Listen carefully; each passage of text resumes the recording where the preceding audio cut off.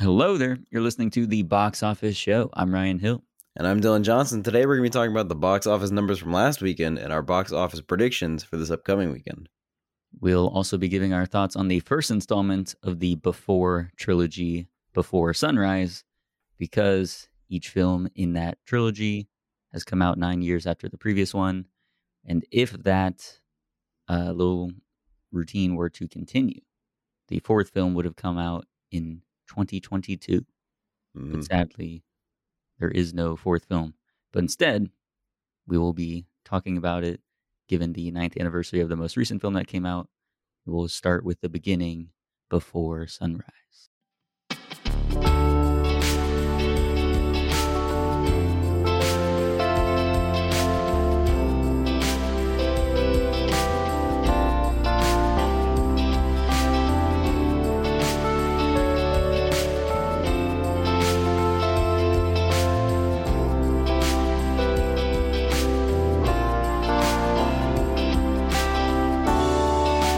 Start out with some news.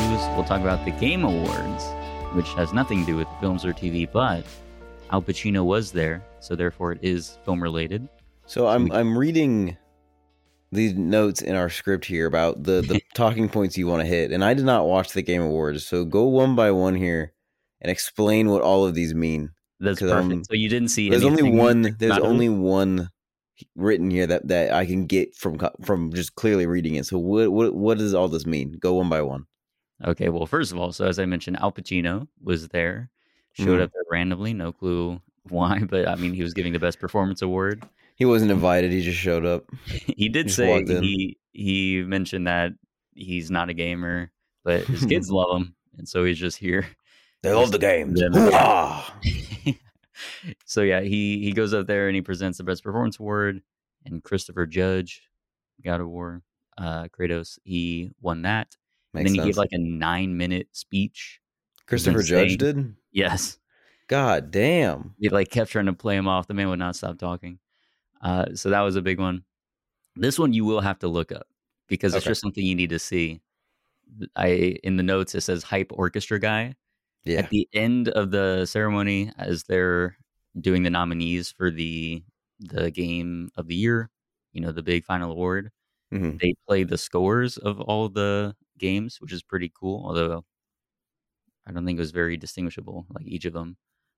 But there's one guy who was in the orchestra who plays like 4 different instruments, and he's going so hard the whole time. He was fantastic to watch. It was amazing.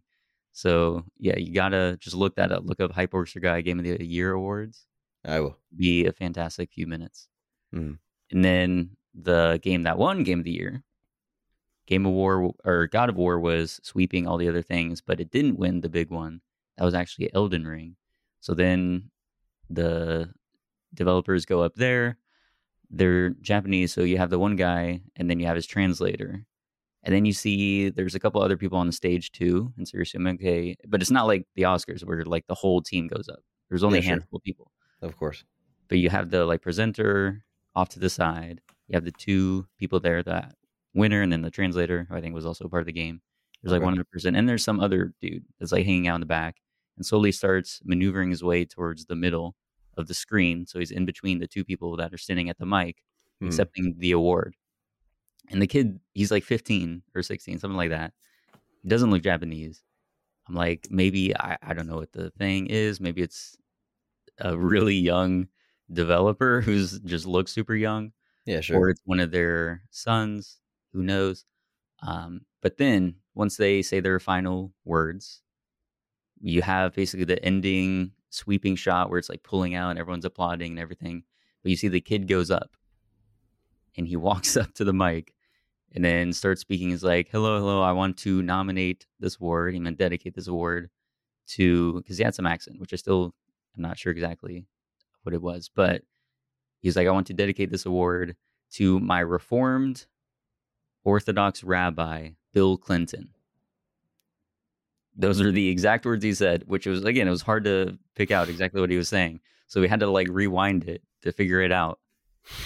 But Bill Clinton was certainly mentioned. And then so the applause, everyone's like clapping because it was a game of year and they said their piece and it's in the show. But then once the kid came out and said that, Everyone's confused. They probably didn't understand what he was saying. But if you could understand what he's saying, it still makes no sense. What does that mean?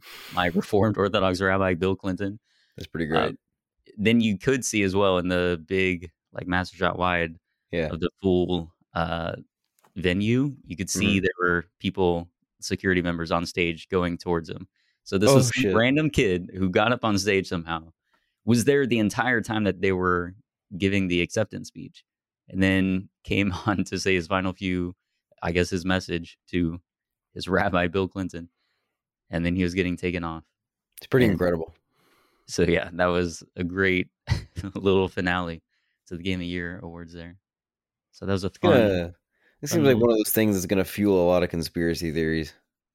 You know what I'm talking Well, about? I was wondering too. I was like, with all the Kanye stuff going on lately, I was like, is this a particular message? Is he just a troll? Is he Jewish and this is some sort of, I don't know, like message? But it didn't seem to be that. It just seemed like some dude goes up and he's like, yeah, I'm going to say something stupid, or I'm going to give a shout out to this person who, his his rabbi might really be named Bill Clinton. Who knows? But Incredible. yeah, if it's some sort of political message, I don't know why, like the Jewish thing being tied in with Bill Clinton, that just doesn't make sense. There's like, I think a lot of other names he could have thrown out that would have made it more of Sure. a political message. But again, he was just like a kid. He was like 15 years old or something. So I don't know if he was that intent about making a political stance. I think it was just trolling. But yeah, what a way It to wouldn't end off be the the Game Awards without somebody trying to troll the audience. exactly. So, the Oscars had the slap, Game of the Year Yeah. Awards had the shout out to the Rabbi Bill Clinton. I wonder what's next. These award shows. Yeah, they're getting a little off the rails. There's something. There's always something. Yep. And another piece of news, we've got some stuff about the DC cinematic universe from The Hollywood Reporter. It came out a few days ago. Did you see this stuff about Wonder Woman? I didn't see this stuff. Well, it was one day after. This article came one day after Gal Gadot posted on her social media a big message about, oh, I love the fans. I'm so glad to play this part, Wonder Woman. I can't wait for the next chapter. And then the next day, the headline reads, Wonder Woman 3 canceled. Damn. And then there's a whole bunch of other stuff. So they said, like, that was a big headline, but what they really meant was, in its current form, Wonder Woman 3 will not move forward. And so everyone is trying to figure out what exactly that means. And it's been confirmed recently that basically Patty Jenkins was, she turned in the script for it. She was given notes. She was told, this isn't really part of the direction we want to go in here. Can you go rewrite it? Apparently she said no. And so now she's off the project. And that's what we know. I mean, Wonder Woman 3 will still happen, I'm sure. Gal Gadot will probably still be in it. Yeah. But there was a lot of other questions raised since that same report said that there's going to be no Man of Steel 2. No. Jason Momoa is not going to be Aquaman anymore. He may be recast as Lobo. No. They're talking about Black Adam. Future is up in the air as well. So all that stuff was being mentioned. And again, it just seemed very far-fetched. I don't think James Gunn and Peter Safran would have made those decisions already. Yeah, that'd be kind of quick. How it already got leaked. Yeah. So, yeah. Unless they really want to go for a clean slate, just start over. Yeah, that was the thing they were saying of like, they'll just go for a full reboot, which... It's got to be the first thing that they had to talk about anyways. Like, what if we're going to plan the future? Are we going to try and fix what has been done or just start from scratch? Right. Exactly. What would you do if you were in their situation? So I'm glad you brought that up, Dylan, because that was one of the ideas for an episodes that we had earlier this year, back when The Flash was still supposed to come out this year.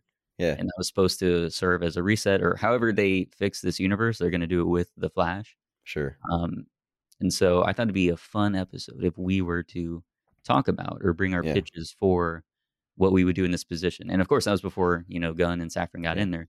So which is interesting because now their vision isn't necessarily what the vision of The Flash is. So they may need to reboot it even further after The Flash. Very true. That is something to keep in mind. They might see a cut of The Flash. Yeah, they might see a cut of The Flash and go, guys, you fucked it up again. We gotta start over. Mm-hmm. That'd be something. Another piece of news that came out related to this was the idea of the Michael Keaton Batman film that was apparently in the works. It was going to be a Batman Beyond film. That's Interesting. being canceled as well because they're not gonna emphasize Keaton's Batman anymore. Since Makes sense. Batgirl got taken out, and now Batman Beyond will also be taken out. Yeah, But we'll talk about it more. But I think it'd be a fun show to do that would be sometime, fun. doing a little cinema showdown where we can pitch our things and see. But it is, yeah, it's one of those things of, do you reboot it entirely or do you try and piece things together as they are? I think it's more interesting to try Yeah, and piece them together as it's they are. another. It's like another pitch show, like when we did Jurassic World. That's a good idea. Exactly. Yeah. Let's So do that'll be that. fun. That will be so fun. Do you want to do it? Do you want to bring your own pitch? Because I thought before you were like getting plugged out of the, superhero stuff. Oh, I'm completely out of it, but I Would would you want love. I to? would have fun doing it. Like it's still fun to be creative and come up with ideas. I just have no interest in actually watching these products. I'm Gotcha. getting exhausted by it. But the idea of like putting myself in James Gunn's shoes Yeah. and Peter Safran's shoes and trying to figure out like everything that has led up to this, because I've seen all the movies, everything that's led up to where we are now. What would I do with what I'm given? And of course, we're operating on very limited information. We don't know what actors' contracts look like or things like that. But just creatively speaking, with what we're given, what would you do? It's Yeah. If more we like a have full problem solving creative thing control. than, yeah, full creative control. It's more like a problem solving exercise than an actual full on creative thing. Just like this is a big problem.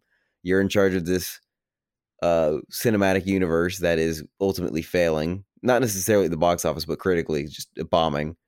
And that is starting to take a toll on the box office. How do you revive it in the same way that Marvel has been just succeeding?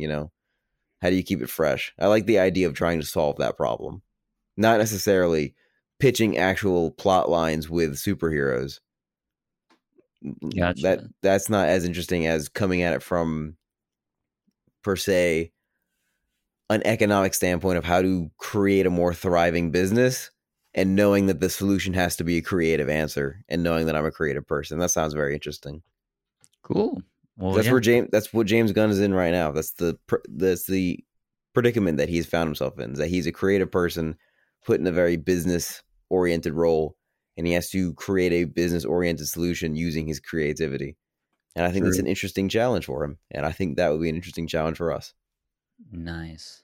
Well, that's awesome. So yeah, that's something to look forward to on the horizon next Yeah, year. At some point, we'll have a little cinema showdown about restoring the DC universe. that would be a lot of fun. In other news, Bong Joon Ho just announced his new movie's release date and gave a little teaser trailer. It is called Mickey 17, and it is starring Robert Pattinson, and it releases March 29th, 2024. Did you see the teaser, Ryan? I did see the teaser. It's very much a teaser. Yeah, it So is. One shot. But man, does indeed. it look cool. Yeah, It's just sci-fi. I'm interested in it. Yeah, Obviously, Bong Joon Ho is a very renowned director, very skilled, and he's got his roots in the sci-fi anyway. So yeah, him returning to that will be quite interesting. for sure.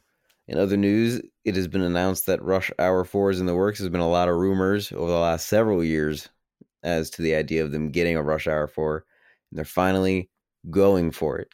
And I recently watched the first two Rush Hours for the first time. Still have yet to watch Rush Hour 3. And those first two Rush Hours are both great. They are. They're just good. Nice.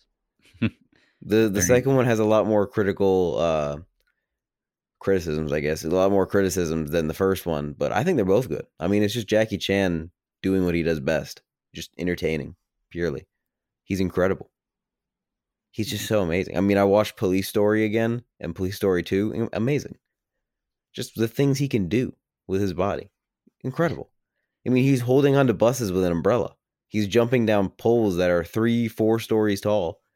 He's flinging himself through, like, in Rush Hour 2, no, Rush Hour 1. In Rush Hour 1, he, like, there's, like, the little teller windows, like if you're at Mhm. like a casino and there's like the cages and there's like a little slot for the teller thing. Right. He jumps up and throws his whole body through the teller slit in like one swoosh. It's incredible. Yeah. And then you watch like Very the action. bloopers where he tries to do it, and it takes him like a dozen tries to get through that little slot because it's nearly impossible. It's so tiny, and he's like hurling himself at it full speed, And so they show the bloopers, and he's like hurting himself trying to do it. It's just amazing. It's amazing his It, determination. Just incredible. how old is this man now? Oh, he's got to be 60 something, Because right? yeah, 50 it'll be something. interesting to see how physically involved he'll be in this new Rush I Hour bet 4. you he'll be better than ever. I mean, he's kept himself in great physical shape. I bet he can still do it. Not to the He's same extent, but right. to more of an extent than you would imagine. Mm-hmm. I mean, look at I Tom mean, Cruise. yeah. I mean, I believe him. I'm sure he can do it. Him and Tom Cruise are probably close to the same age. I mean, Tom Cruise is still running a lot and flying planes and jumping a motorcycle into a canyon. This Not is all over a very true. canyon, into a canyon. Mm-hmm. God, So I can't. Jackie I can't Chan wait said for he has Mission to one up Impossible. him. He Yeah, can't be outdone by Tom Cruise. he can't be outdone by Tom Cruise. I guarantee. He'll one up him. I'm sure of it. Tom Cruise is great. He's one of the best action stars ever. But you can't beat Jackie Chan, man. You just can't. Mm-hmm. Can't beat. And Can't beat Jackie. in our last piece of news, Taylor Swift. She's going to be directing her own feature film for Searchlight Pictures. Mm. It is going to be an original script written by her. And of course, this would not necessarily be her first time directing, since apparently she did that music video all too well. So, what are your thoughts on Taylor Swift I'm entering intrigued. the film space? I'm intrigued. I'll give it a shot. I don't think it'll be a movie that's meant to be enjoyed by a person like myself, if that makes any sense. I Mm-hmm. don't know if it's being made for a guy like me, but I'll watch it. I'm willing to give it a shot. I like Taylor Swift. I think it'll be good. We'll see. I'm It I'm is. hopefully optimistic. It is very interesting that Yeah. she's deciding to do this. I don't know of any other, sort of comparison of a singer who's only done like a few minor acting roles, but then now all of a sudden is jumping into the director's chair. Yeah. Well, I mean, I think she can do it. I mean, that music video she did, I mean, it was made just all too well, let me tell you. How dare you? Ridiculous. Um, yeah, I never ended up watching that. Do you That's think good. her directorial skills are you confident in them that she can I bring don't know it if to a confidence is the original right word feature? because, a short film's a lot different than a feature film. There's so much Absolutely. more work you have to do into balancing things on a feature film to get it just right. And she does have the benefit of the music video being a video being played to music that she had written and her being a very talented singer-songwriter backing that up, you know. So the music is carrying a lot of the emotionality of that short film. But it is genuinely it's made pretty well and I think her creative choices were correct. I will just say that yeah, it's very heavily dependent upon that song that she wrote that is a very good song because she's a very, very talented singer-songwriter. So she had that benefit going into directing this music video. I don't know if the movie's going to be scored to music that she's written or if it's going to be a musical or anything, but if it's just like a straight drama, comedy, whatever film with no music in it, it might be a little harder for her to pull it off, but I'm still, I'm willing to give it a shot. I'm sure why not? I mean, there's just really no benchmark for this. Well, There's there not a lot is of times. one. There's Sia in her film, so she can't do worse than that, right? No, She no can, way. she's Taylor Swift would never do worse than that. I guarantee you it'll be better than that shit. I mean, so my there you God. go. All she has to do is just do better than. Why'd you have to bring up Sia, man? What was God the damn. film called? It was just called. Happy, wasn't it? Was it just No, called was it? Happy? No. I don't think so. Now I'm But gonna look it whatever that up. one I'll was, fact check it. yeah, it's not a high bar, so she should be able to clear Yeah. that. And then I can't wait for us to report on Oscar-winning director Taylor Swift in a few years. Music, it's called Music, Music, yeah, which is a bad title for the movie. true. And I know the girl's name is Music, but I mean, Sia, come on. Also, bad name for a child. All right, we'll move on to the box office breakdown for December 2nd to the 4th. Wakanda Forever, spending its fourth week at the top, 17.5 million. Is that the fourth week? I don't know. It's been there for quite some time now. And Hell it's yeah. closing in on 400 million. Let's go. So, yeah, doing quite well. It is the second film this year to cross third, because, yeah, Top Gun Maverick's way up there in 700 million. Oh yeah. Doctor Strange was able to cross 400 million. Now Wakanda Forever has joined it. Hell yeah. In second place was David Harbour's Violent Night. It made 13.4 million. Strange World with 5 million, bringing its domestic total to 25 million. Once again, a huge, monstrous bomb for Disney. Yeah. Damn. The Menu, 3.4 million. That makes its domestic total at 24 million. Just 1 million below Strange World, where their budgets are quite literally not equivalent. Quite dramatically not equivalent. So Exactly. good for The Menu. Devotion with 2.7 million.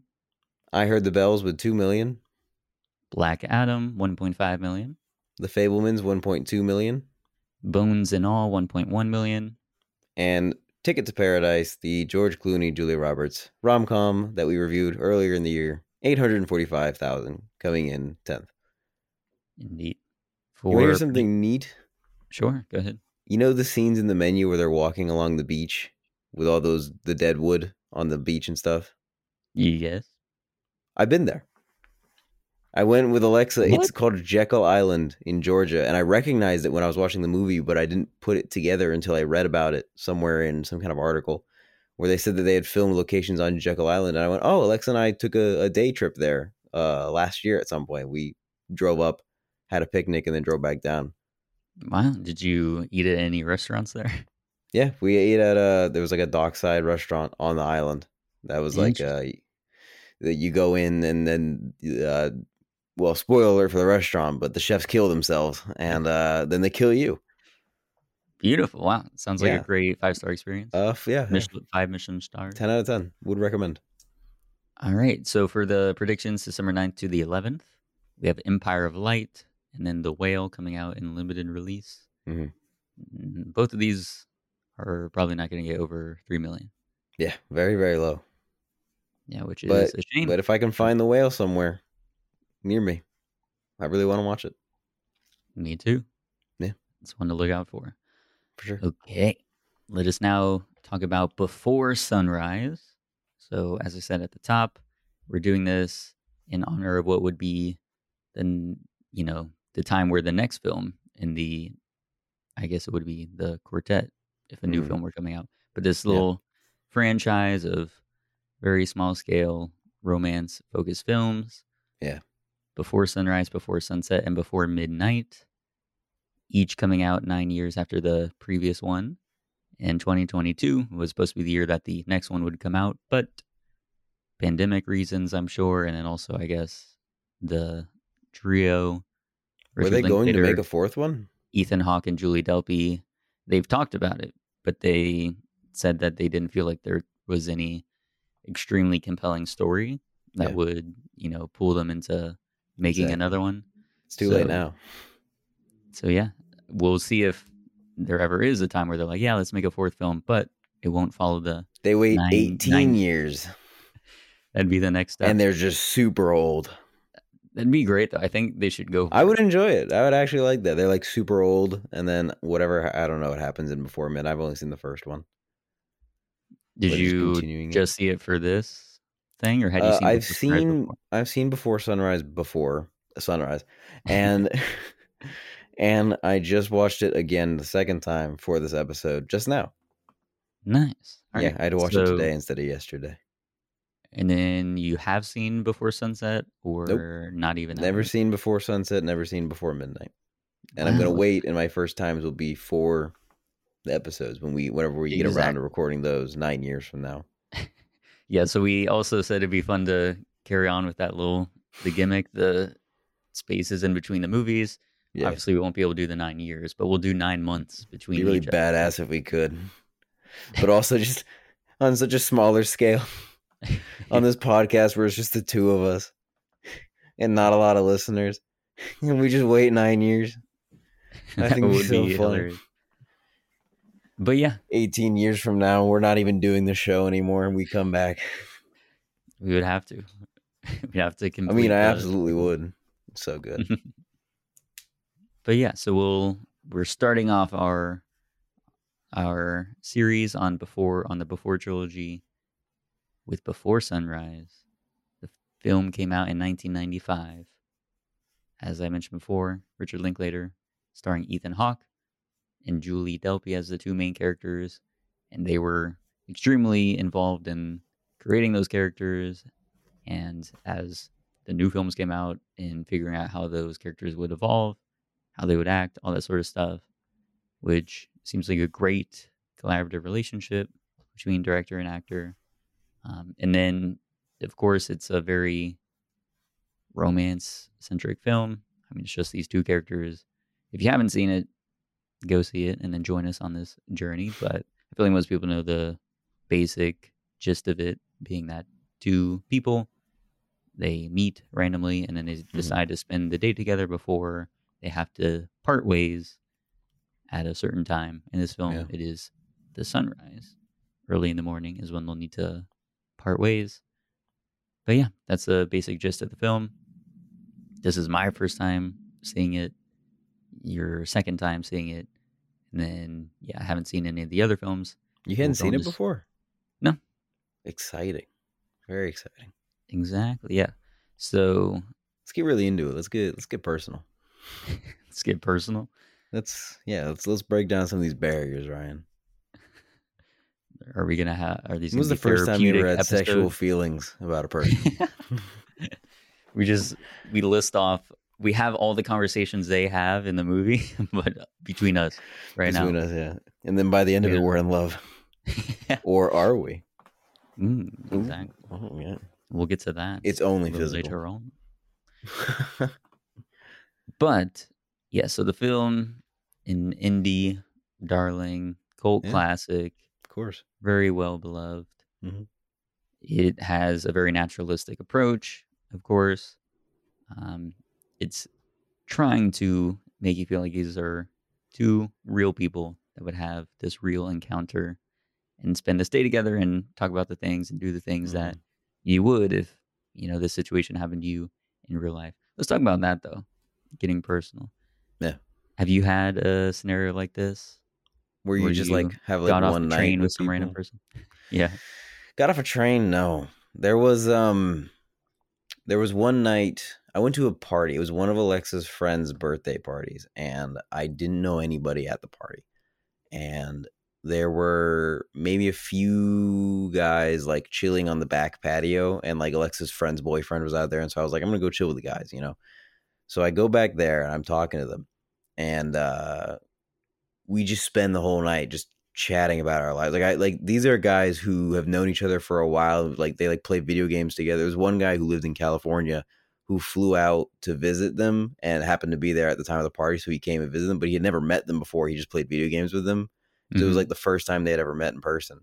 And they just like opened up about a bunch of stuff in their personal life, about like their dynamic in their friend group. I remember there was one guy who was talking about like how he felt about a certain way that one of the friends who was also there like treated him, and because one of them was more well off financially than the other one, and he was talking about how you offer to buy things for me sometimes, and sometimes they don't like feeling that way of like you have to buy me something in order for me to enjoy it. Sometimes I like to choose whether or not I get it or not. And then the other guy was giving his perspective of like, oh, I like to keep you involved, and if money's the problem, then I will make sure money's not the problem. And then he was like, money isn't the problem, it's our dynamic, things like that. There was another guy, the guy from California, was talking about stuff with his like relationship with his girlfriend and stuff like that. And I was just there ping-ponging with him, just listening, talking back, giving my opinion, all drinking the whole time, just getting very, very drunk. And then other than Alexa's friend's boyfriend, I never saw any of them ever again. That was 2020, around New Year's of 2021. So almost 2 years ago. God. That was the party I got COVID at. Wow. So one of them's a son of a bitch. Wow. They gave you that great experience, and then also they gave you COVID. Well, yeah, it was one of the most exciting nights of my life, because I was like, I don't know these people really, and I don't even know if I'll ever see them again. And I honestly, all of them except for the one guy, I really have not seen them ever again. And it was just interesting how personal the conversations got, and how willing I was to be. I didn't know there were people like that out there outside of like my own friend group who would get so open so quickly. which I guess alcohol does that to a person, but it got so in depth and so personal and so open so quickly, and I was so welcome inside of that conversation. It was great. That's the Nice. closest thing I have to this kind of experience. What about you? Anything similar? I don't know about any one night sort of Mm-hmm. thing, but in terms of a scenario where it's a limited amount of time where you're together Mm-hmm. and you still sort of have that same feeling of like, oh, we could never see these people again. Yeah. This could just be a one time thing, not necessarily like a one night thing, but the dynamic only is around for a limited time. Mm-hmm. I've had that a couple times Oh yeah. um, on vacations, which is funny because I am watching Oh White yeah. Lotus right now, as you know, and so Oh seeing man. that sort of thing of like these vacation relationships that sprout up, Mm-hmm. um, so that has happened, and then also on mission trips that I've Oh been yeah. on, or yeah, before that, like little camp excursions to church camp. Mm-hmm. Camp for sure. But there are times, yeah, where it's a very limited amount of time. You're with these people like constantly, almost the entire day, because there's just nothing else really to do besides whatever like work you're doing. Then when you hang Yeah. out, you're hanging out together all the time, and so yeah, those conversations Mm-hmm. frequently come up, and it's a nice thing because then at least you do get a sort of rapport where you go to bed, you wake up the next day, you see them at breakfast, you hang out the day, it Yeah. gets late at night, and then people are opening up, and then you do the same thing the next day. But then there is still that time where, okay, we leave and we go back to our lives, Yeah. and you live in this state and I live in this state, and Yeah. we have each other's numbers or we exchange Snapchat or whatever it was, Mm-hmm. and we'll talk for a little bit, but then It kind of things falters. drift apart. Yeah. Exactly. Which is very fascinating that they bring this up in the Mm-hmm. film. They talk about one, the otherworldliness of the experience that they're having, of them being like, oh, this is Yeah. a one night thing, and They're that's like why in it a dream. feels Yeah. so magical. Yeah. And they know that's why it can be so powerful, because when you don't know a Yeah. person, you know you're only going to see them for a little bit, you can be more open and vulnerable That's with exactly what I was about to them. say. Yeah. It's so Mhm. interesting. What an interesting kind of dynamic. It is, yeah, and it's like exploring that because there are times where like you have your friends and they know so much about you, and you can have those periods of time where you open up with them. But then there's also that, like as you were talking about in your conversation there, Mm-hmm. of them having that sort of debate and them talking about, well, the problem isn't the money, it's our dynamic and that Yeah. sort of thing. And that can always be They a like bit of a had this. It roadblock. wasn't like a heated argument, but it was like a just like a real discussion they were having, real heart to heart, where one of them was upset about what was going on in their relationship, and they hashed it out in front of me, and I was like, Hmm. it didn't quite get resolved, but I was like a part of it, and I was like talking to them each about it, and it was Right. interesting because I just didn't know them. I've Hmm. never seen either of them since. Right. But yeah, that part about them hashing it out is great. But there were so many prior conversations or times that they have seen each other before that instance where those same sort of feelings were there, but they Mhm. weren't being hashed out. Because, I mean, sometimes you just hang out, you're doing it for fun, you're not necessarily trying to get into those deep conversations. But then those feelings are still there, bubbling beneath the surface, and they can cause a bit of that rift until there is hopefully a time where you do have a heart to heart and you can try to resolve things, or at least let your feelings be known, and then they can Mhm. respond with their feelings, and then you find a way to move forward. Yeah, But with it, when it's people that this is, I like this approaching this episode. We're going to talk more about, I think, just that's what I'm things in saying. life in That's general what instead of I the that's, movie itself. But when I just when I saw the script and I saw that you hadn't actually written that much. I was like, you know what? Let's put the script aside. Let's get deep here, just well, like they do in the movie. that was what I was thinking about doing because I mean, what I do have in the script is most resonant places and conversations. And Yeah. yeah, I was going to bring up us like having some of those conversations that they have and talking about Hmm. how they apply to our lives and what we have there. But honestly, yeah, I mean, the movie itself, it's just like watching a night of these two people getting together and having real conversations that you've probably had with people or that Hmm. you tend to think about a lot. And they execute that very well. The performances are great. The Yeah. conversations are interesting. There's not too much to add to that or analyze Yeah. about it. It's just a It's just very two well people done. talking. Yeah. I would say the only analysis I could give is that there is something brilliant about Ethan Hawke's performance.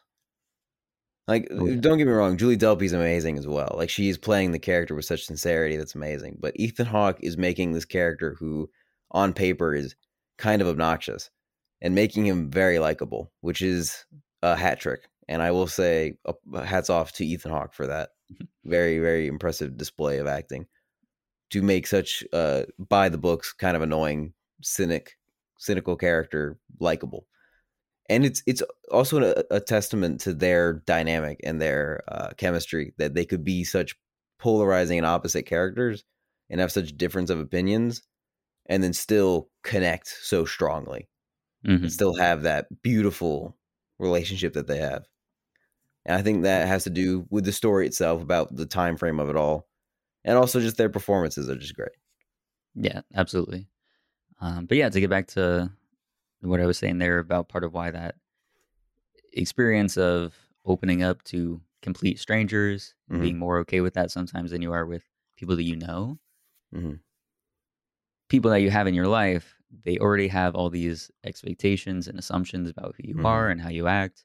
And anytime you do open up, that always gets, filtered into what their Yeah. vision of you is and how they think about you. And, it sort of enters that, yeah, just the way that they process Yeah. everything about you in your life. And so with certain things, you want to, I know, keep them close to your chest if you're not ready to share them or you're not ready for other people to, you know, comment on them or just at least be aware of those things going on in your Yeah. life. Hmm. And then so you can open those up to strangers and talk about those problems or issues you're having in your life a little bit easier because okay, I'm never going to have to essentially like see the consequences of this person knowing this thing or just having them like have this new understanding of who I am since they don't have any understanding of who I am. So you can, in a way, be a chameleon as well with you when you're with complete Hmm. strangers. You don't have to, keep in mind, oh, this person may think this about me, or oh, they may remember Hmm. this way later down the line and bring it up or something like that. You can just do what Yeah. you want to do in that scenario, and then There's that's no that. bias. There's no Exactly. personal history that's informing what they think of what you're saying. And Hmm. that is, something that you might worry about a lot when you're bringing something up to someone that you're super close with. And of course, there will be an amount of listening that they're going to provide, because if they are a close friend and a good close friend, they're still going to be there. But there's still that idea that, like, whatever I'm bringing it up, they do have like a history with that topic in some way or another, in knowing me with that topic. And they will, the thing I always worry about is like, what if I try to bring something up and they just try to solve it instead of listening? And I feel like that's more likely to happen with someone that you're very close with than with perhaps a stranger. I feel like maybe it's not that a stranger listens more, but that they're less likely to try and solve whatever issue you're having. And so that feels more like they're listening in a way. You know what I'm Right. saying? I feel like there are times where I'll go to someone that I'm super close with and I'll try to talk about something that's like bothering me, whether it's something that involves them or is just not involves them. Maybe I'm venting, and it'll be like sort of like they're just trying to solve the problem or try to come at it with a different perspective. And I'm guilty of doing this as well with people that I'm very close with. So Right. I understand the immediate thought process of like, oh, this is someone I'm close with. Oh, I know what they would like to the outcome to be because I know them so well. Oh, I'll try and help them get to that outcome. And sometimes it's just better to sit and just listen to what they have to say and let them get to the outcome themselves, because they know themselves better than anyone, or they're supposed to at least. Right. Exactly. Do you? Because I feel like you're pretty good about this, where you're able to say upfront what sort of feedback you want and whether you do want feedback. Like if you wanted to open up about something and you could say, I just want you to listen. I don't necessarily want ideas of how to go about this or how to fix it. I'm just Yeah, I feel like I talking could be. about a problem and, Yeah, my frustrations with a problem. I feel like I could be better at openly communicating that, but I think I am more aware of it than maybe most people would be, because I know what I want out of an interaction. And I don't think I specifically say, hey, just listen to me when I say this, or hey, I need your help with something. It's more subtle cues of like, man, this thing was really bothering me today. Here, you want to hear this crazy story? And it's kind of me saying, I'm going to tell you a story here, and it's not necessarily something that needs a solution. This is just something that happened in my day. Here's how crazy this is. Mm-hmm. It's a story that I want you to hear, or it's a problem that I want you to solve. And that's kind of how I approach communicating that to people, which is not direct quite, but more like, what's the word I'm looking for? Uh there's two kinds of cultures. This is going back to communications class. There's two kinds of cultures. There's the ones that need everything up front, and there's the other that can survive on context clues. Do you remember what the term was? No, I don't God, exactly. what was it?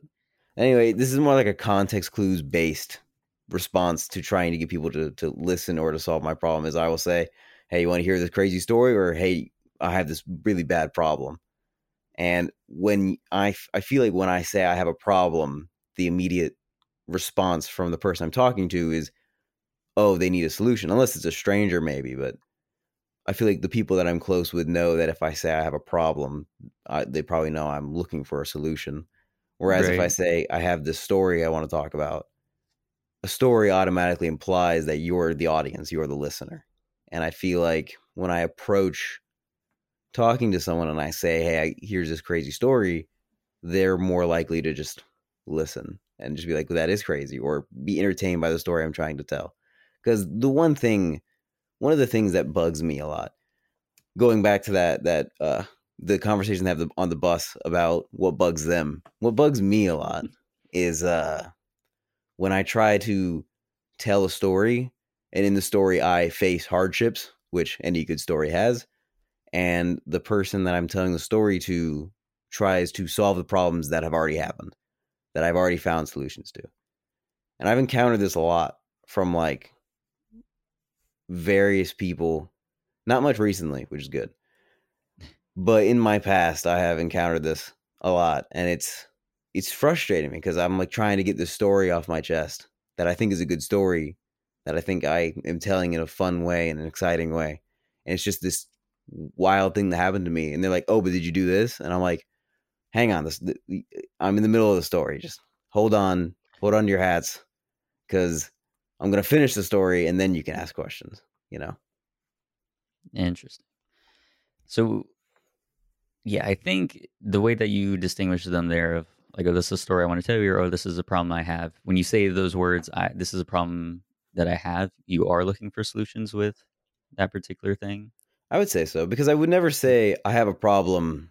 Listen to me talk about this problem. I'm not. I don't think I'm the kind of person to go to people about my problems unless I'm very explicit about the fact that I'm going to you about my problem. I Right. don't feel like I'm the person who's going to weave in context clues of like, oh, this sucks about this, and then hope that you come up with a solution. I most of the time try to solve my own problems. And if there is something that I need an outside opinion on, I'll say, hey, I have this problem. Can you help me with it? I try to be Right. very direct with that kind of communication, because I don't want people to think they have to solve my problems all the time.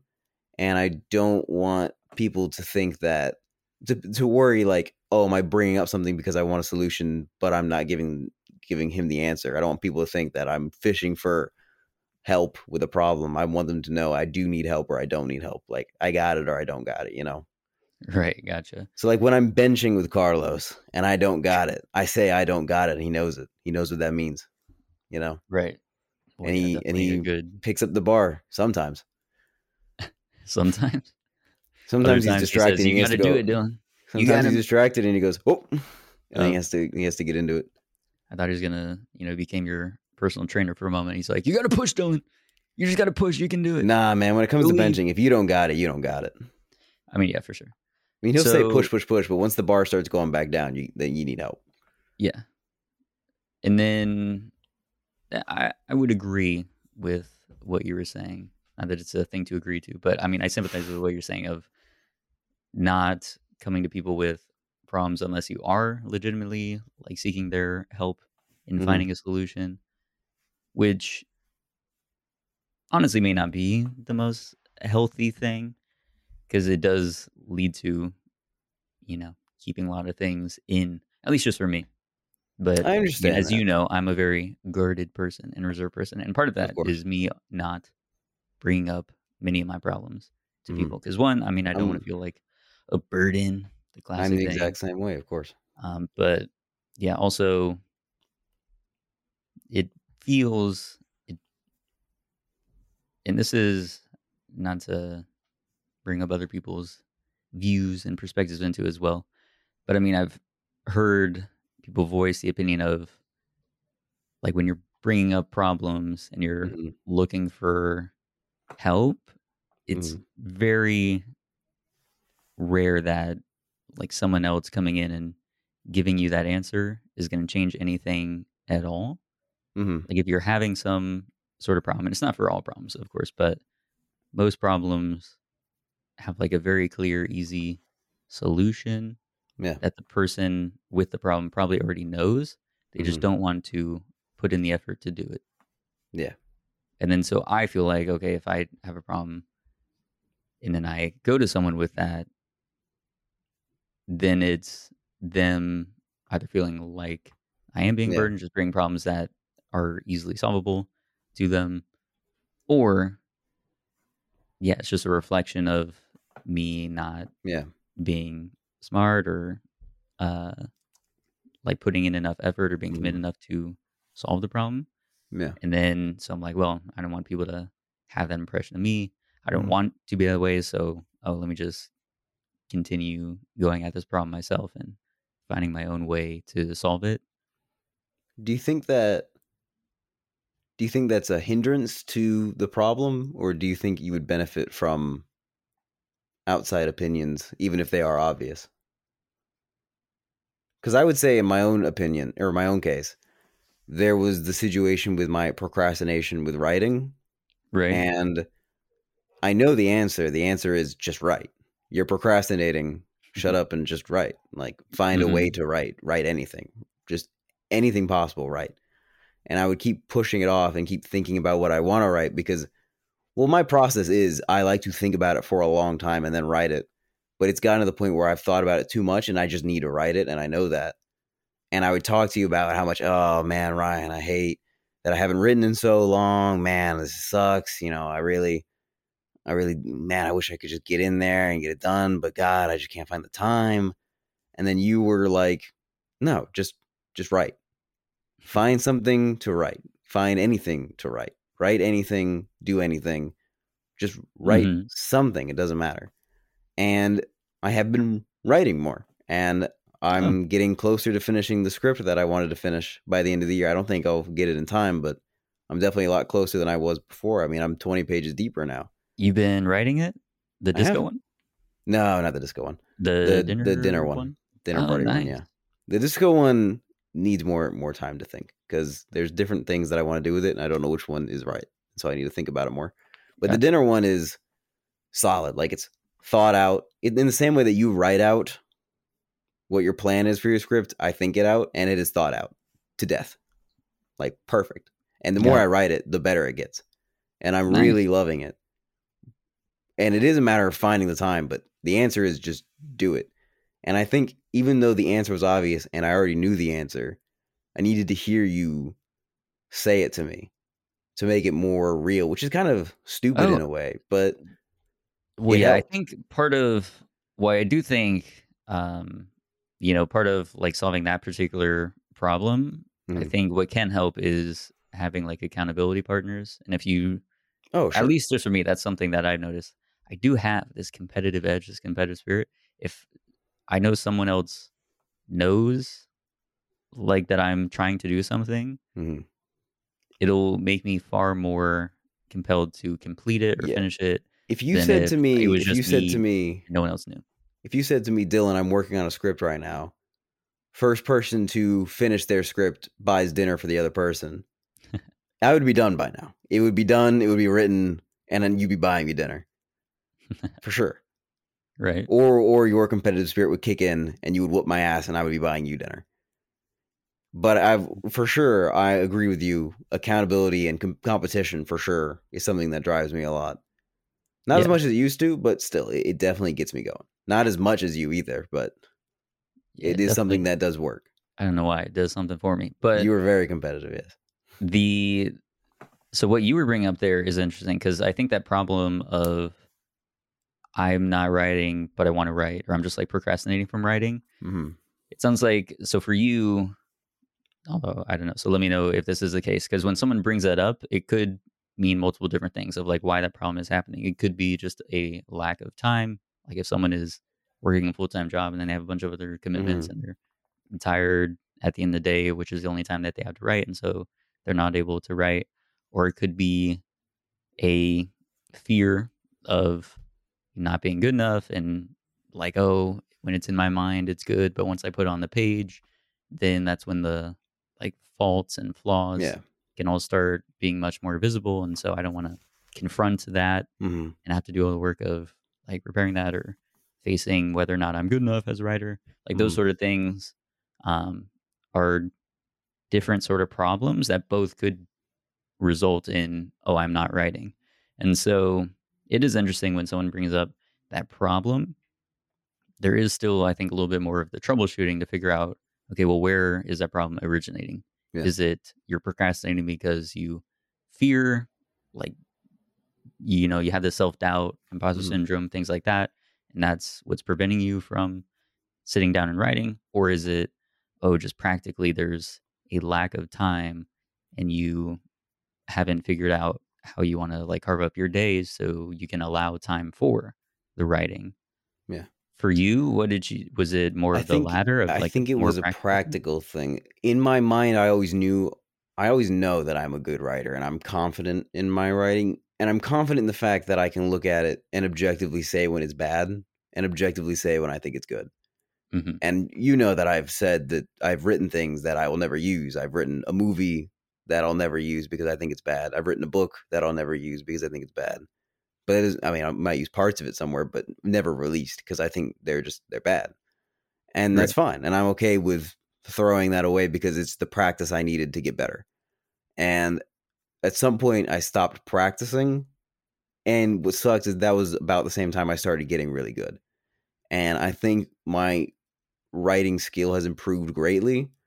And the only thing that holds me back in terms of not something that's practical, something in my own head, is that I look at people around me like you or like Ryan Mayers or like people in the writing club or Spencer or somebody. I'm like, they're so in deep with the art that they're working on and they're so open about it, open about talking about their art that people look at them and see them as artists and see them as writers. Like people will look at you, Ryan, and they'll say he's a writer.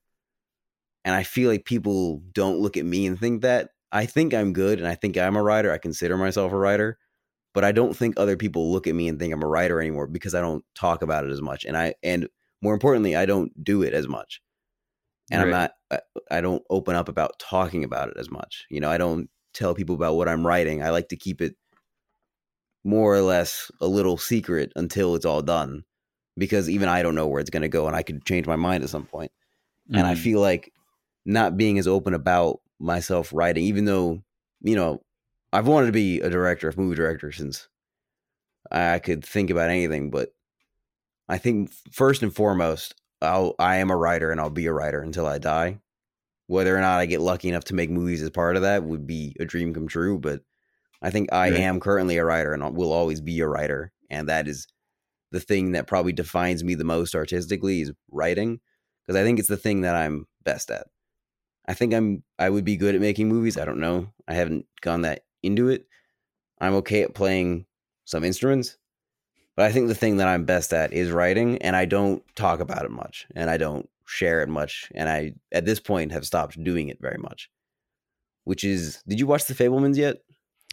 No, Okay, I think I'm going to go see it after we finish this episode. okay. Well, not to spoil anything, I'm gonna skirt by very surface level. There's a bit where he gives up filmmaking for a bit, like Hmm. making home movies and stuff, and that part resonated with me a lot where I am right now, because it felt like there was a lot of stuff going on in my life where I put writing, like my art, to the side. And that did affect me a lot. That made me very sad and really affected how I thought of myself. But I still, to this day, think of myself as a writer.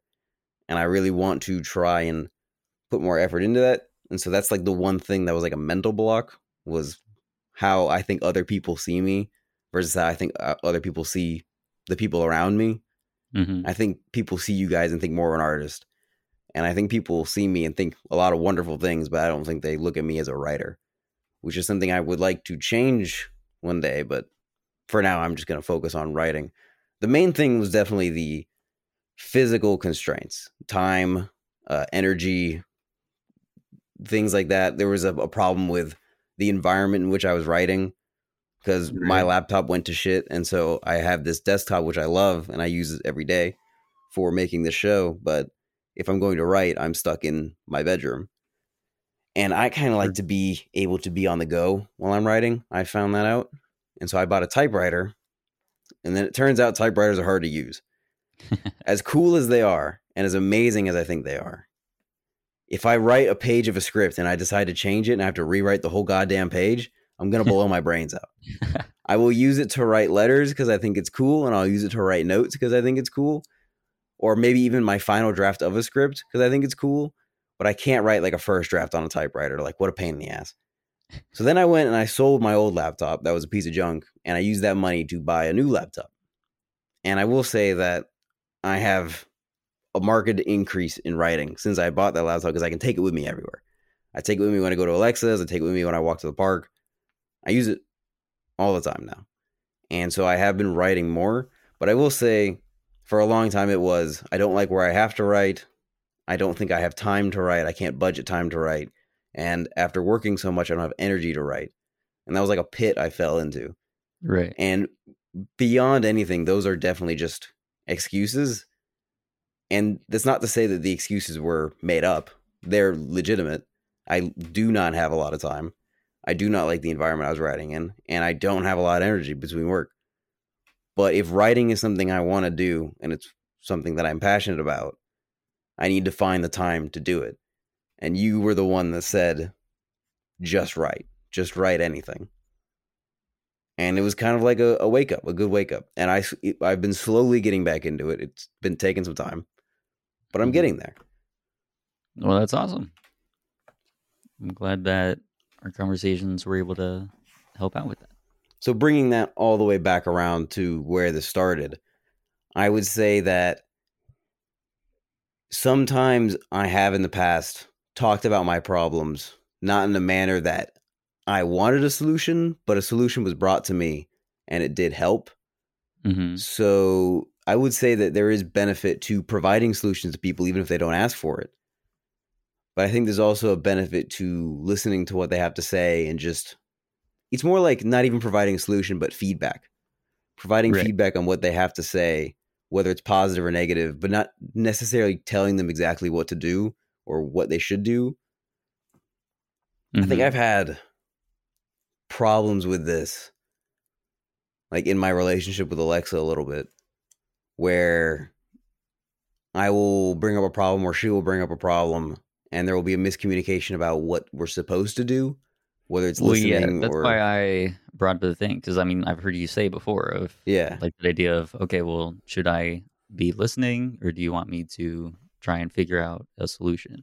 Which I yeah. think is a great, like, sort of uh, framework to have if It's you're a bringing good up a question problem to and ask your to partner or whoever's talking exactly. to you when they first initiate that conversation. It might seem a little dry, it might seem a little non-natural to say, "Hey, do you want me to listen or do you want me to solve the problem?" But sometimes direct communication is just all you need. Just True. put it out there. "Hey, do you want me to just listen to you here, or are you looking for help?" You know? Hmm. And I try to do that when I can, but there have been problems, with like,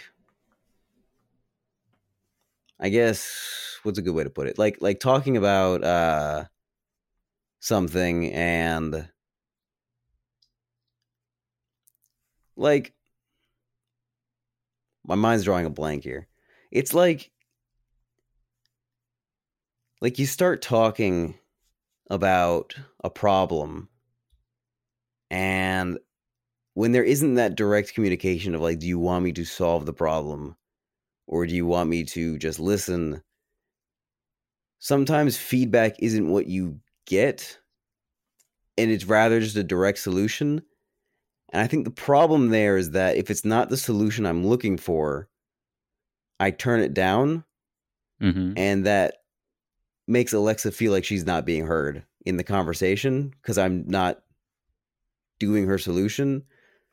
So maybe a better way of communicating would be to not provide direct solutions to people's problems unless, of course, asked for, but to Right. give that feedback of like, here's what I think about your situation. What do you think you're going to do now that I've given you that feedback?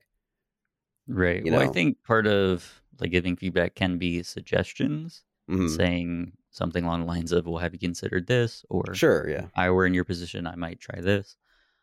But I think at the least, if it is a problem that you're bringing up in like seeking a solution, then being Hmm. given solutions obviously would be helpful. Or Yeah. if you're just bringing up a problem and you're like trying to figure it out, you don't know exactly what to do, and they give you a solution, you're like, well, that's not how I would go about it. That at least still informs you of For how sure. you would try to go about it. If Yeah. you have a solution you don't want to do, that narrows the options for what you would want to Hmm. do. So yeah, I do think, yeah, just being very clear and direct can be helpful. Because honestly, I mean, yeah, I think people are wired in different ways, and Yeah. people naturally gravitate towards doing one or the other. I think both of us tend to think more in that like problem solver mindset. And Absolutely. so, yeah, we're less likely to go to someone with problems or talk about issues unless we are like trying Really. to Yeah. Really solve things. stuck. Yeah. hmm Whereas other people, they like will vent and talk about all these issues and problems they're having just because the act of talking about them Hmm. helps like relieve their stress and helps them just not be so upset about it. Hmm. Um, so yeah, a lot of people work that way. A lot of people work other ways like we Hmm. do. And so it is helpful just to make sure that when these two people come into contact, well, what do you want me to do? Listen or try and Yeah. solve? I think that can be really helpful. Yeah. As someone who like also thinks of things in a very problem solving way of like, there's an issue right in front, which, that leads into us being good writers and good filmmakers is that problem solving aspect, which I appreciate about us.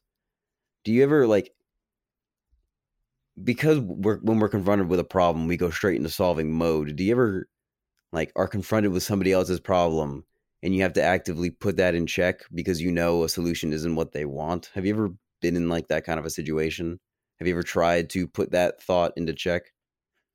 I'm not sure if I can bring Maybe not it to something specific, but mind. is that like Yeah, something you have tried in the past in general? I feel like it, yeah. I mean, part of yeah, like the job I do and work we do sometimes is just like acting as a bounce board so that people Sure. can like throw things to you, and then it's just through them talking about it, they're able to get a lot more out of it than Hmm. if you were the one responding or trying to solve it a lot. So yeah, there's definitely been times where that has happened. Um, is there like a specific experience for you where you had to rein in the instinct to problem solve? No, no. Okay. I nothing specific. I just in my later years now, having been in a relationship for 4 years and having gotten a lot closer to a lot of my close friends and meeting a lot of new people and getting older, hmm I find myself doing that a lot unconsciously and then consciously trying to put that in check to an extent to where I am trying to be that bounce board helping somebody without telling them what I think they should do because they deserve someone that can listen to them and provide answers if they want it, but also not be the rigid force that's telling them exactly what to do.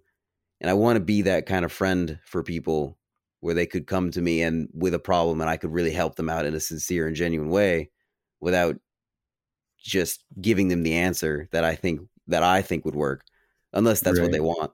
But I try to, I guess, limit that part of me. And I don't know if that is as beneficial to me when I'm writing. You know, I guess I could put it in check a little bit. I feel like when I'm writing nowadays, there's a little bit less problem solving going on and more me just trying to go with the flow and just trying to write as it comes to me. And then I will come to problems that I've written in, and now it's like, oh, I've created a continuity issue, or I've created a problem like, oh, this actually isn't something this character would say. I just wrote this in because that's how I was feeling when I was writing it. Right. And I have to go back and fix it. And then I'll notice that when I'm reworking, because one of the things I've started doing now that I'm back in writing and now that I'm gotten a little older, I never did this before, but every time I go back to work on the script I'm working on, I will go back and reread what I've written already and fix things as I go. Now, when you say that, do you mean the entire thing?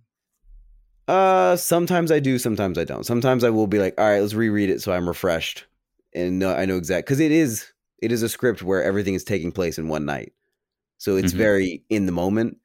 So I do like to be refreshed with what's going on. Sometimes I'll just read the last few pages, the last few scenes to remember where I'm at. It's also bouncing back and forth between different scenes.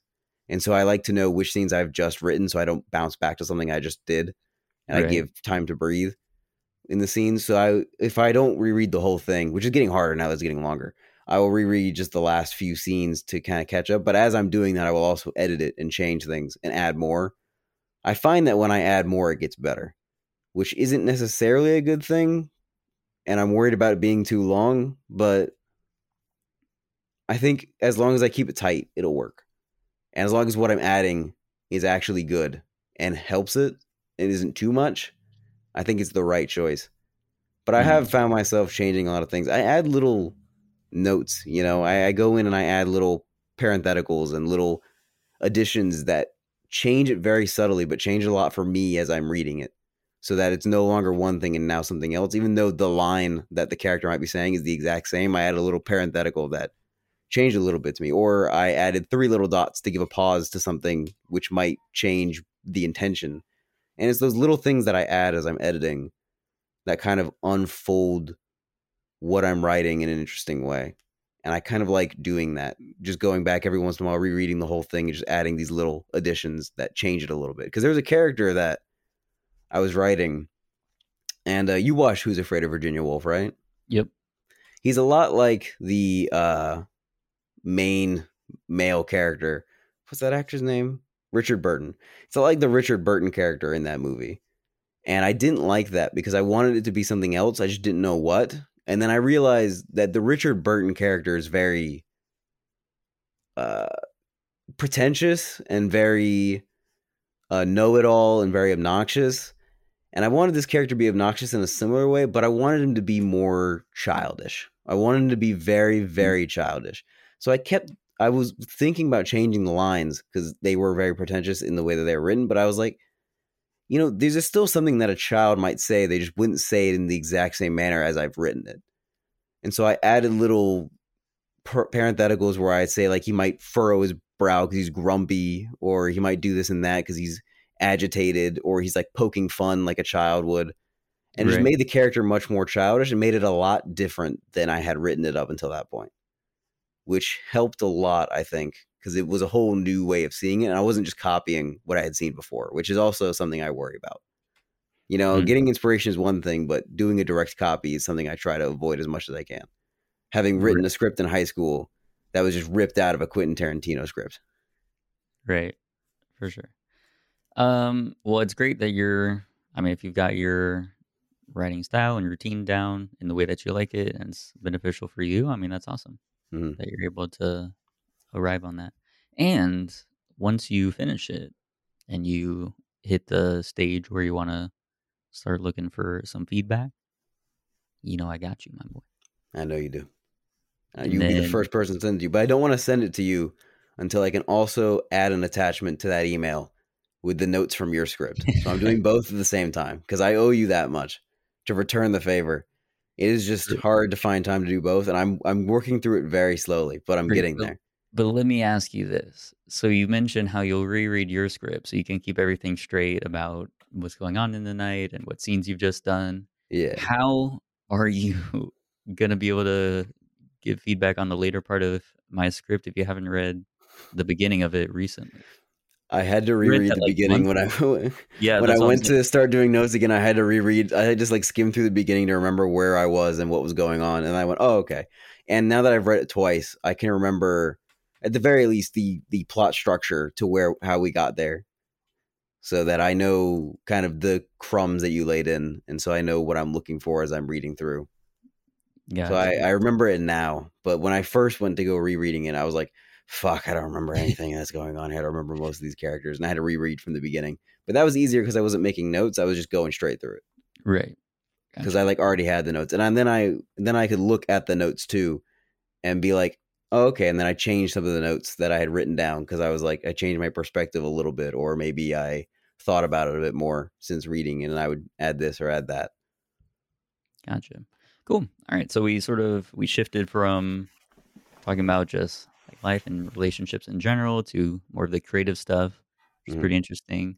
Let's switch it back to before sunrise Hmm. and some of the things that were going on in there. So, what were some of the conversations that they were having in that film? Some of the ideas being brought up that resonated most for you, or that you connected with I in like a the strong personal back and way? forth. I like the back and forth between really deep conversations that maybe anybody would have, like very, very general conversations about seeing each other again, about love and all the things like that. Hmm. And then the really specific conversation that they have, like when they're on the train and Ethan Hawke talks about how he wants to do a cable access show where you're just watching a normal person go about their normal day nonstop for 24 hours a day.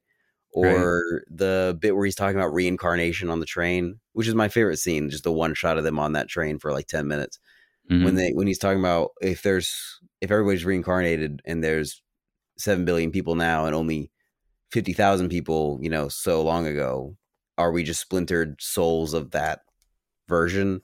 Like I like the back and forth between those very general conversations, the very specific ones that they have, because it feels very naturalistic. Because you might start in a very specific spot in a conversation and work your way outward to a more general conversation, or you might start very general, like you and I did. We started talking very generally about uh, just relationships and dynamics we have with people that we have met, strangers or friends, and Hmm. we got more and more specific until we were talking about us as writers and our creative processes and things like that. And so it's interesting to see how Richard Linklater has written the film and how they perform it to make it so naturalistic. I think that's exciting. Hmm. Very true.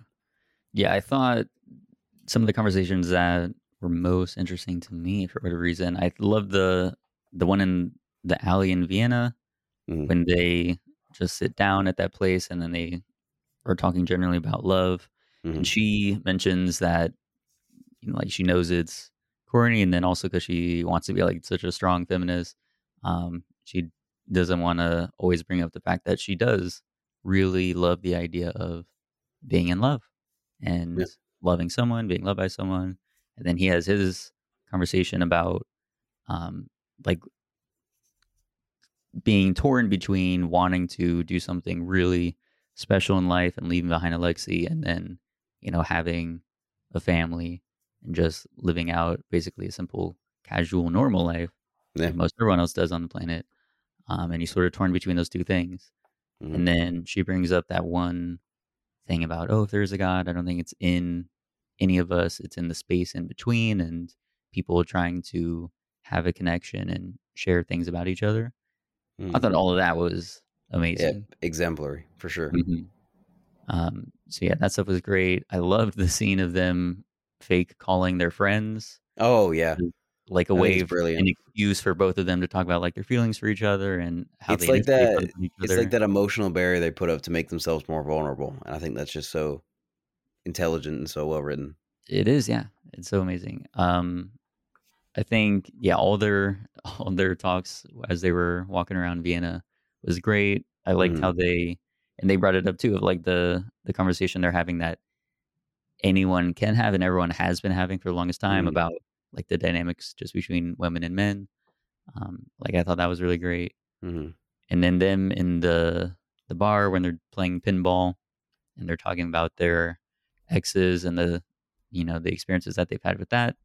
I think that's great because of course that's always an inevitable conversation that comes up.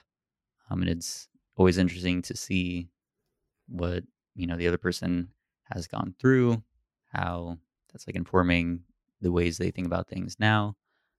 And I thought both of their contributions to it was interesting. I mean, her talking Mhm. about going to therapy and saying she was gonna kill the guy is pretty funny, Yeah. and then the therapist being like all scared, and then him talking about how that friend that he had mentioned way back on the train was actually his girlfriend that he was coming to visit, and then he got broken up with, and Mhm. has now just been meandering through the rest of Europe. Yeah. Like all that, I think was really well done in terms of like tying things together that Mhm. we had sprinkled in earlier in the film. So yeah, all those things were quite interesting conversations. Yeah. In terms of we've talked a lot about, the magic of having that Mhm. limited encounter with a stranger and how it can allow you to be very vulnerable. And so they Mhm. do have that and they have this very strong connection spending all that time together. But then they decide that they want to continue it. They don't want this connection to just be a one time thing. They want to later down the line meet up. They don't want to talk on the phone, call each other, text each other, anything like that. They just want to meet again in person 6 months from Mhm. now at the same train station where she's having to get on and leave.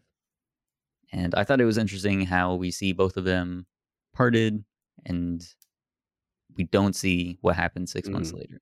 Yeah. A Because it's different about that one film, night. yeah, a Yeah. different film I think would have done that just to give closure to For sure. the audience. But I think it's great that we leave it in the same sort of uncertainty that they have at the very, like, that same day. Once they've had that connection, it was amazing. And then they discard the agreement they had to not meet again. And they decide they do want to meet again and they set a date for it.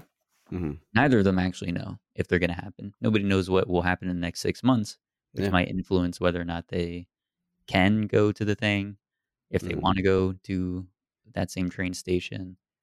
So I thought it was great that they just left it on that open-ended note.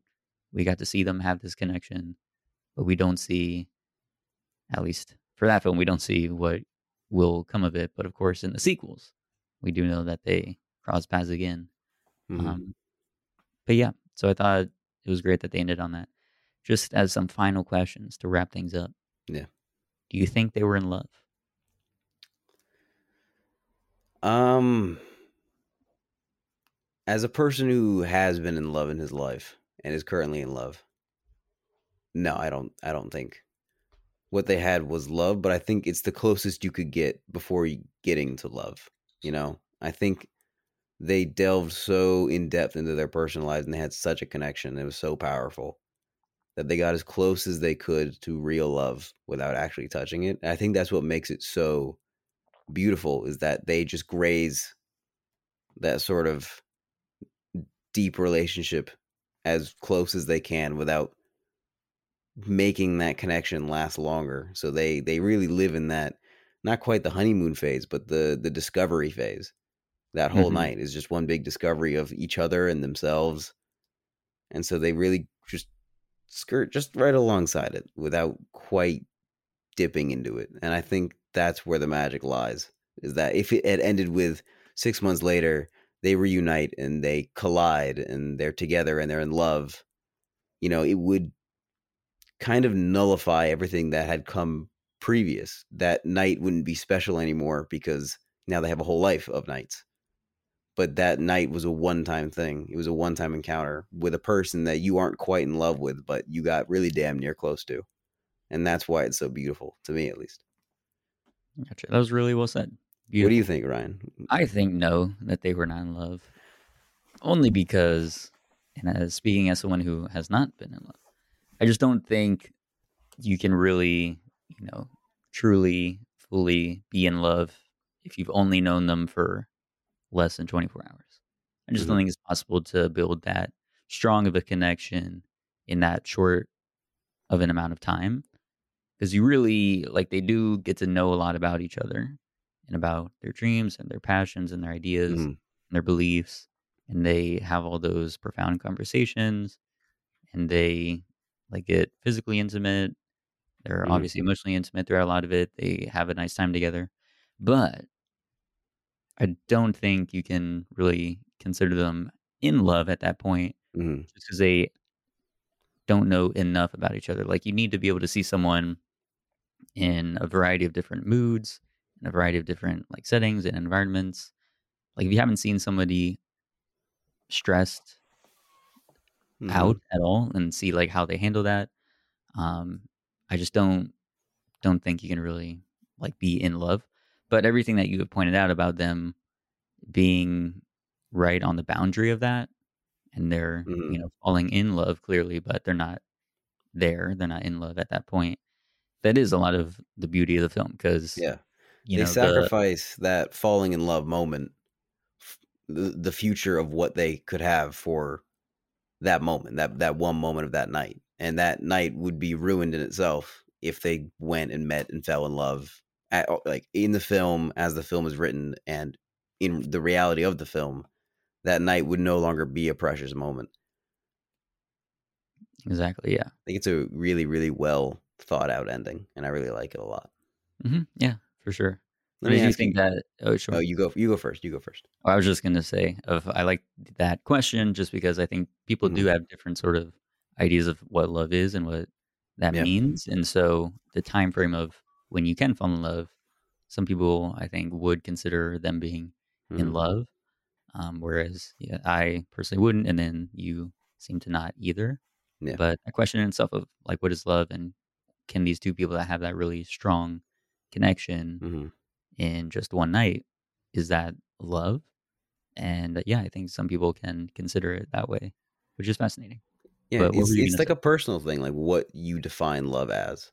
Mhm. And to them that might have been love. That might have been a more powerful love than actually what you and I would call falling in love and spending your life together. It depends on the person you are. What I was going to ask is, based on our definition of love, which is a more conventional term of what most people in society would call love, do you think it would be possible to fall in love with a person that you have not actually dated, like someone who's just a friend? Do you think you could fall in love with a friend without dating them and then Well, date them and no, realize?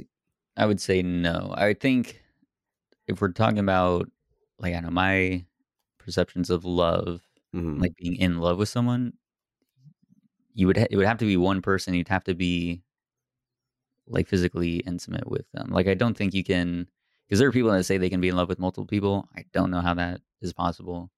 Uh, and then in terms of loving someone that you've never like actually been next to physically, because I thought you were gonna ask about like, oh, can you be in love with someone that you met online or something like that? Well, it's kind of I a don't think. similar thing. Like Yeah, you aren't necessarily like dating, but like you meet them online, you have a long internet conversation, and they're a real person. Could right. you fall in love with them, or would you have to be with them in person and be with them physically? I think you can have a sufficient amount of emotional connection as you would if you were like in love with someone, but I think there Hmm. is the element of the physical connection that needs to be there too. So yeah, you can have like such a strong bond with a friend or with someone you met online, and it can match or exceed Hmm. the like amount necessary to be in love with someone that you're dating, right? I think that can be true, but I think you do still need that like Hmm. physical component. Um, yeah, I think that's essential. Yeah. Would you agree with that? Or do you think you can be like quote unquote in love? Because that's the thing, because you can love people for sure, but Hmm. when I'm talking in love, I'm meaning that like very powerful romantic Yeah. relationship. Something I've And I, thought about. I guess I go back and forth. It is very circumstantial. It very much depends on what's going on with you personally, but I think you're probably ultimately right. You can't be in love with somebody until you know 100% for a fact that you are in love with them 100% of the time. I feel like there has to be more certainty to it, and there can't be certainty without knowing what certain situations would be like. It's about experience, I guess, being experienced with them romantically, intimately, socially, mentally. Just more experience with a person makes you more and more in love with that person, I would say.